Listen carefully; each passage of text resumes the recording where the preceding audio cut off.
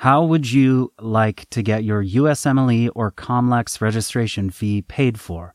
Well, stick around to the end to find out how. Welcome to the Inside the Board Study Smarter series dedicated to helping you learn to think like a question writer so you can study smarter, not harder, and succeed on your exam. Welcome to the Inside the Boards podcast. I am Patrick Beeman, your host. Today it's part 2 of Stuart and me discussing microbiology questions. And then before we get to that, though, here is a selection of 2 questions from our all-audio QBank. Go download the iOS beta app now for more high-yield learning on the go. So let's get right into it. A 22-year-old mother brings her 6-day-old newborn into your clinic. The mother noticed purulent discharge from the child's eyes starting that morning. She did not have prenatal care, but states the pregnancy and delivery were uncomplicated. Upon physical examination, there is purulent discharge noted from both of the infant's eyes, as well as erythema and inflammation. What is the most likely causative organism? Is it A, Neisseria gonorrhea, B, parainfluenza virus, C, rubella virus, or D, Treponema pallidum? And the correct answer here is A, Neisseria gonorrhea. Conjunctivitis is a feared complication in the newborn, and during pregnancy, women are routinely screened for both gonorrhea and chlamydia. If a fetus is born vaginally to a mother infected with gonorrhea or chlamydia, they can develop a purulent conjunctivitis and pneumonia. If a neonate develops a purulent conjunctivitis within the first week of life, it is often caused by either chlamydia or gonorrhea. Conjunctivitis can also be caused by viruses, but due to the lack of prenatal care in this mother and the development of the conjunctivitis so soon after birth, gonorrhea is the most likely etiology. And the board's insider tip for this one? Note that in this question, the answer choices you were given are gonorrhea, parainfluenza virus, rubella, and syphilis. It's important to note that chlamydial conjunctivitis is the most common cause of conjunctivitis in the neonatal period. However, gonorrhea is another prominent cause, and since chlamydia is not mentioned here as an answer choice, by default, gonorrhea becomes the correct answer. Often questions will present a selection of answer choices, including, for instance, the second most common cause of a disease, leaving out the most common cause of the disease. That being said, it's important during your study to pay attention to what the review books group together when discussing particular conditions. If you open up a chapter in a book and read about neonatal conjunctivitis, you'll see both chlamydia and gonorrhea discussed in that same section. However, it's important to remember, when disease processes or other things that might show up as answer choices on an exam are grouped together in the review books, take note, especially when attention is drawn to both the first-line therapy, number one cause of a disease, as well as other closely related causes or treatments. Sometimes you just have to know the first and second most commons. Another good example of this is chlamydia in adults. The first-line therapy is azithromycin. However, an acceptable alternative is doxycycline. Because of this, it allows the test writers to construct questions that assess your learning and understanding of the clinical situations wherein one would be more appropriate than the other. A good example of this would be to note within the vignette that a patient has a particular allergy, for instance, to a macrolide antibiotic, describe a case of chlamydia, and then ask which of the following is the most appropriate treatment, listing answer choices, which include azithromycin and doxycycline. What they'd be looking to test there would be your attention to the detail of the allergy to a macrolide antibiotic, in which case you'd go with doxycycline. All right, next question from our all-audio QBank. A 24-year-old woman comes to your clinic for 4 days of vaginal itching and discharge. She admits recent sexual intercourse with 3 new male partners without the use of condoms. Her last instance of intercourse was 1 week ago. Her only medication is an oral contraceptive. In college, she tested positive for chlamydia, but developed hives and diarrhea after receiving azithromycin. Vital signs are normal. Speculum exam shows purulent cervical discharge, and there is no cervical motion tenderness on bimanual examination. Urine pregnancy test is negative. You give intramuscular ceftriaxone and prescribe a week-long course of doxycycline. In addition to discussing side effects, which of the following foods should the patient avoid? Is it A, alcohol, B, dairy, C, grapefruit juice, or is it D, green leafy vegetables? And the correct answer is B, dairy. This patient's exam is consistent with cervicitis, suspicious for gonorrhea, which is often present with chlamydia. Ceftriaxone is given for gonorrhea with azithromycin or doxycycline. A physical property of tetracyclines is that they complex with divalent cations. When tetracyclines are taken with calcium and other cations, they can form precipitates in the GI tract, preventing absorption. And the board's insider tip for this one is, tetracyclines are used for atypical bacterial and zoonotic infections. In outpatient therapy, patients should avoid dairy and antacids, which can decrease absorption. All right, and now let's get back to our part 2 micro question breakdown with me and Stuart. Next, so interrogatory first. Consumption of which of the following foods is most likely causing this patient's symptoms? All right, so there's step 1. Step 2, going to read the vignette. A 6-year-old female is seen in the emergency department because of an inability to move her lower extremities and 2 episodes of hematochezia in the past 4 days. Her parents state that she recently came back from a camping trip. Man, those camping trips are always important. Shortly after returning, the patient started having trouble moving her feet.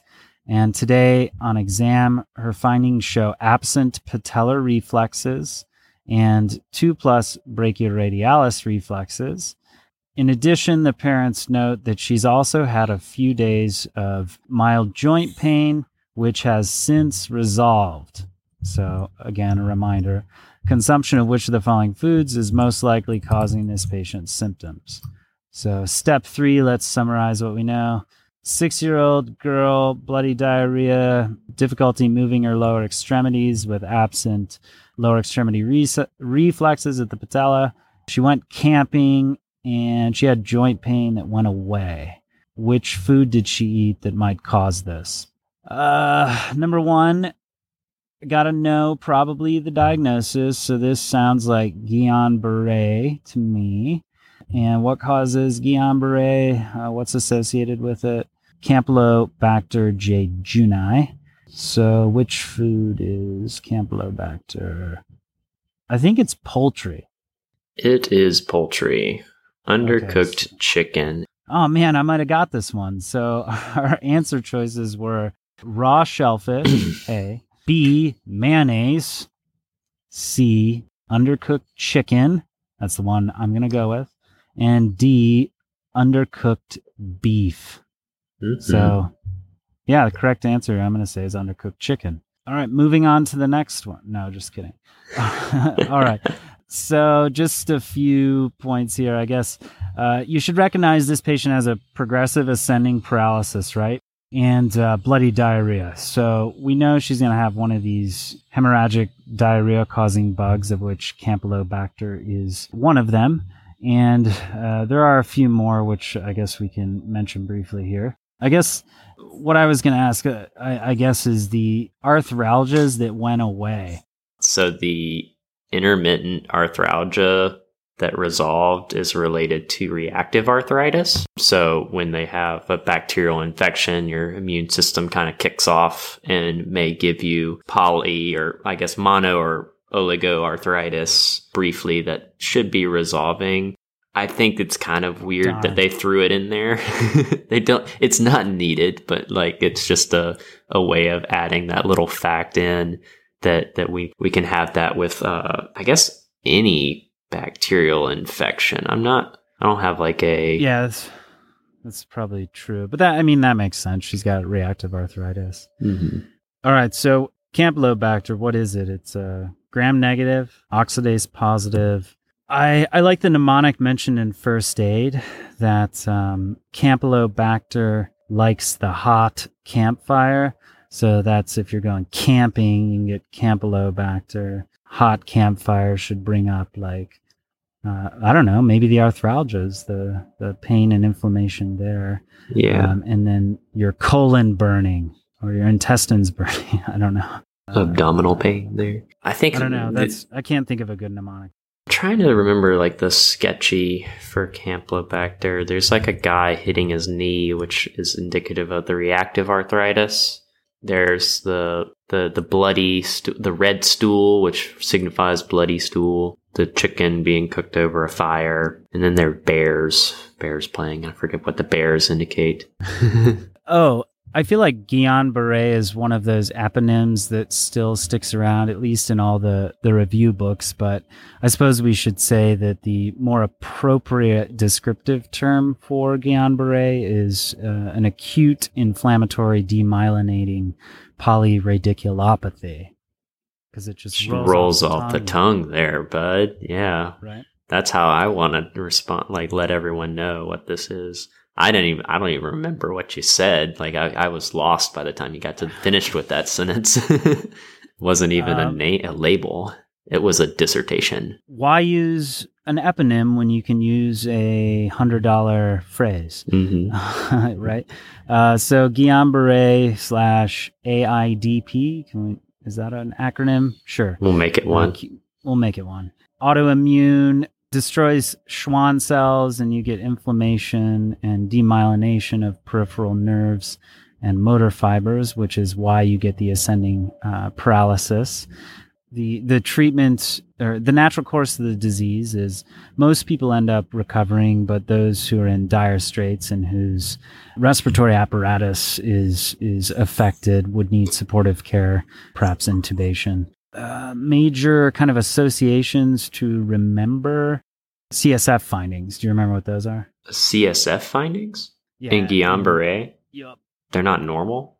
I don't know. I don't think I've ever had a CSF findings question on Guillain-Barré. Albuminocytologic dissociation. Increase CSF protein with a normal cell count. So that's what you meant, right? Like the cells are normal, but the protein's elevated? Sounds like MS. Me? Sounds like MS. It's the same thing happening in both cases. So you have an acute demyelination, you're going to have the protein dissociation, just like MS. MS, in the CSF, you can have a mild pleocytosis or increase in the cell number, and you also see oligoclonal bands. Yeah, but the oligoclonal bands are from maybe it's just the increased protein I'm thinking of, because that's from there being immunoglobulin in the CSF, which isn't albumin, I'll give you that. But that's where I'm thinking of the protein. Okay, maybe we should end it here so we don't like try to think through this and confuse people. Someone do us a favor. Post a tweet or Instagram story or post that explains the CSF findings in MS in a succinct manner. It's Inside the Boards on Instagram and at Boards Insider on Twitter. You want to end it here? Sure.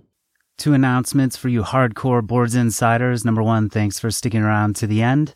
Go to bit.ly/paymyusmle or click the link in the show notes. We're running a contest for 3 months. At the end of each month, the top 3 winners will be entered into a drawing for the grand prize, which is we will pay for your USMLE or Comlex registration fee. Well, physicianloans.com will. You earn points by doing certain actions that help spread the word about ITB, But also, and my favorite part of this, is we're granting points as well for you doing the things you hopefully are already doing in life, but doing so with some intention, and to encourage other med students who may have a presence on social media and to whom you are connected. I posted an example to Inside the Board's Instagram with what we mean here, but the long and the short of it is, post yourself doing various non-medical school activities that promote work-life balance,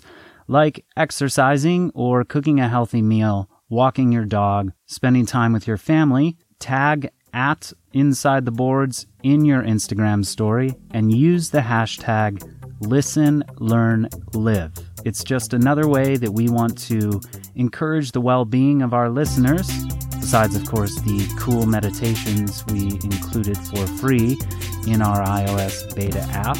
But we do need your help because we do kind of, want to start a movement, a revolution of sorts, if you will, and this is the first step. Next, search your favorite podcatcher for Physiology by Physio, our newest podcast we're doing in conjunction with Physio and hosted by ITV's own Greg Rodden, who created the Med School Phys podcast. This show is going to help you learn physiology topics another way we're trying to help you save time and learn on the go.